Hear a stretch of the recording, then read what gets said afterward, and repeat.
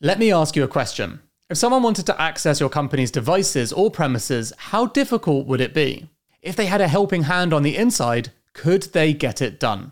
The answer is probably yes, which is why we're working with the National Protective Security Authority and the National Cybersecurity Centre to share their Secure Innovation campaign. They can see that state actors, as well as competitors and criminals, are looking to steal from UK startups. You're probably aware that your cybersecurity needs to be rock solid, but a lot of startups forget about insider risk. Take one company the NPSA told us about who had a disgruntled member of staff. A state actor charmed them into stealing the company's flagship software, which they then took to the state-owned business instead, costing the company billions. If you want to get a better handle on your security, the Secure Innovation campaign can help. Check out npsa.gov.uk/innovation and download their free Quick Start guide. There's a link in the show notes.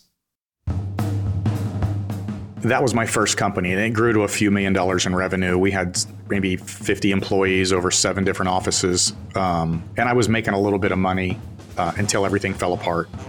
But the good news, as I tell people all the time, is every bad thing that's ever happened to me turned into something better.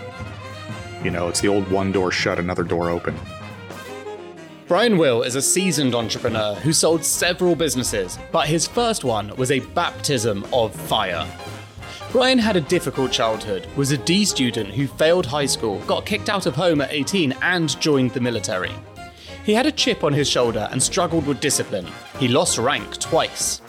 Was he ever going to make it?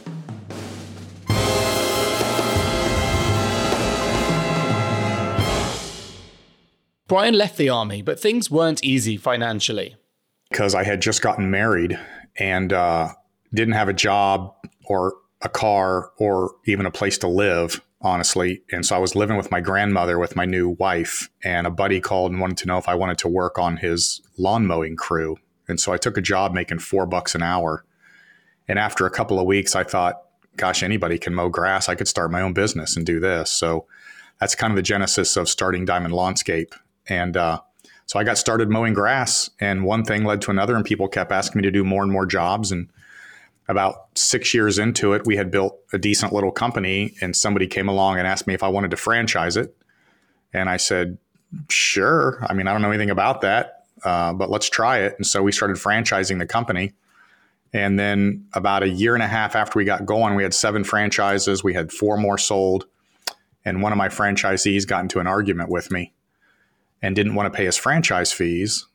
And he hired a lawyer who found a discrepancy in my franchise documents. And so he got 2 other franchises to go in with him, and they sued me. And so now I'm in the middle of a lawsuit. And then my personal business, which was doing all this big construction work, we got fired. And they were 80% of my business at the time on that side of the company. And so I'm getting sued by my franchisees, and my biggest customer fired me, and my whole world collapsed. And that's when that company fell apart. Brian learned something vital about building a franchise business. The problem with franchising is if you're too small, which I was at the time, your franchisees actually have more control over you than you do over them. In other words, if 3 of my franchisees decide to sue me and I've only got 6, that's 50% of my company suing me. Where if I have 1,000 and 3 decide to sue me, nobody cares. So I was small enough that I got caught up in being sued by a few of my franchisees, and that's what essentially collapsed that company. That's why franchisors today try to grow really, really, really fast and get hundreds and hundreds and hundreds of units, because they know they're going to get sued. But if you've got hundreds and hundreds of units, if a few people sue you, it's okay. When you've only got 5 units and you get sued, it's a problem.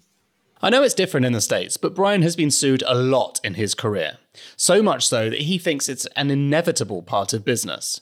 He now has a principle of trust but protect, which seems sensible. He also learned a couple of other business lessons.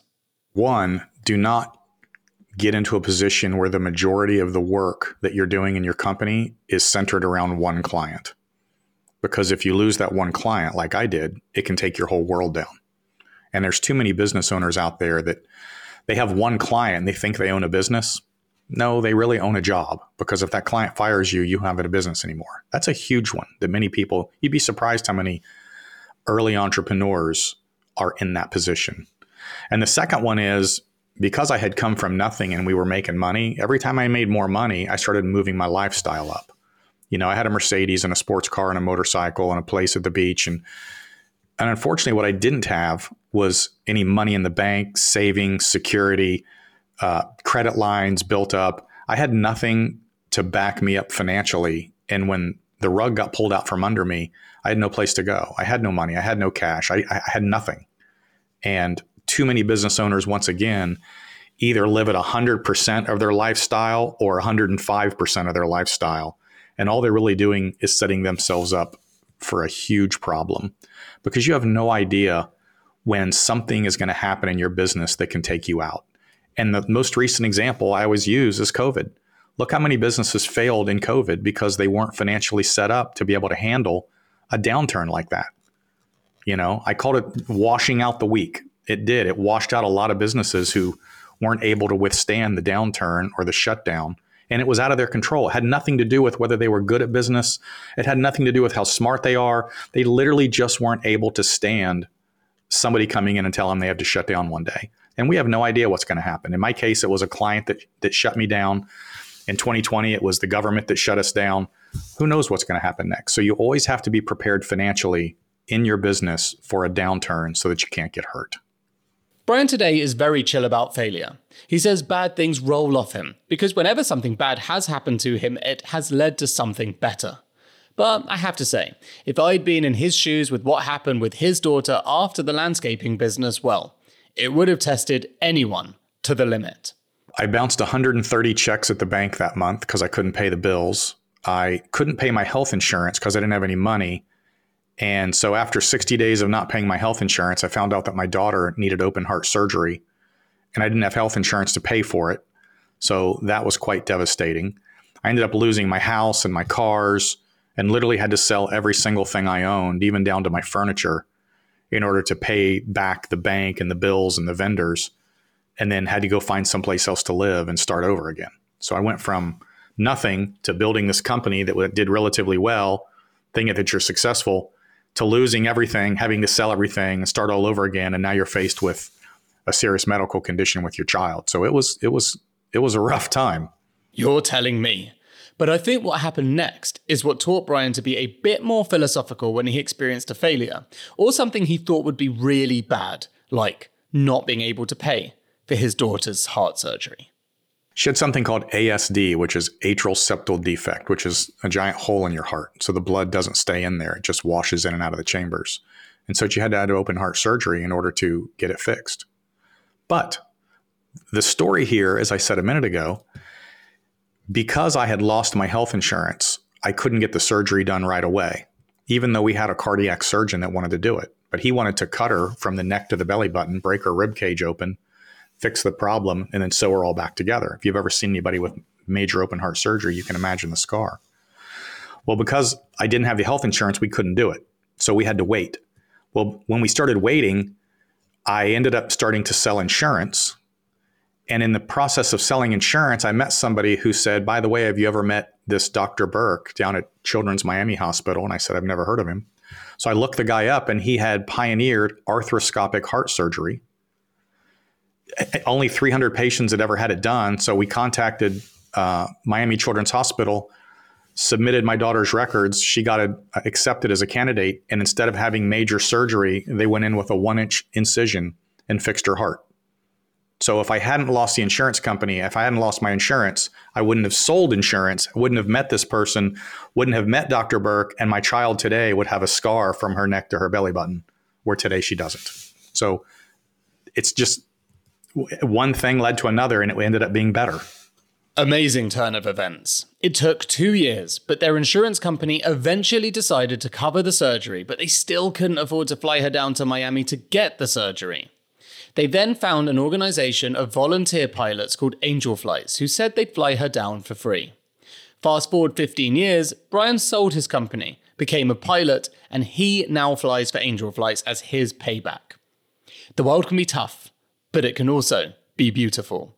And in that statement is what Brian thinks is the key to winning as an entrepreneur. Most entrepreneurs have failed. Most successful entrepreneurs have failed. Go read about all the biggest folks out there. Even Steve Jobs, you mentioned a little bit ago, he got kicked out of his own company. He started another company that was failing before Apple brought him back. And so I think what the military brought me and what you find in a lot of successful entrepreneurs is that you just don't quit.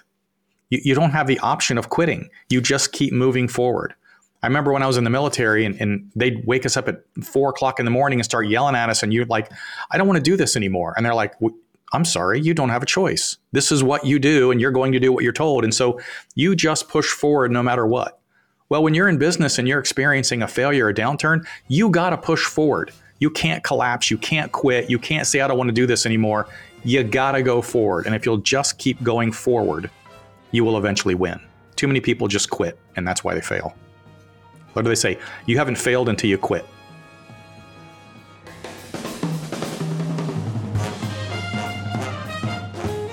Brian Will, who showed a hell of a lot of will. Thanks for listening to this episode. I've been your host, Dan Murray-Serter. If you like this episode, please share it with a friend. I'll see you next time.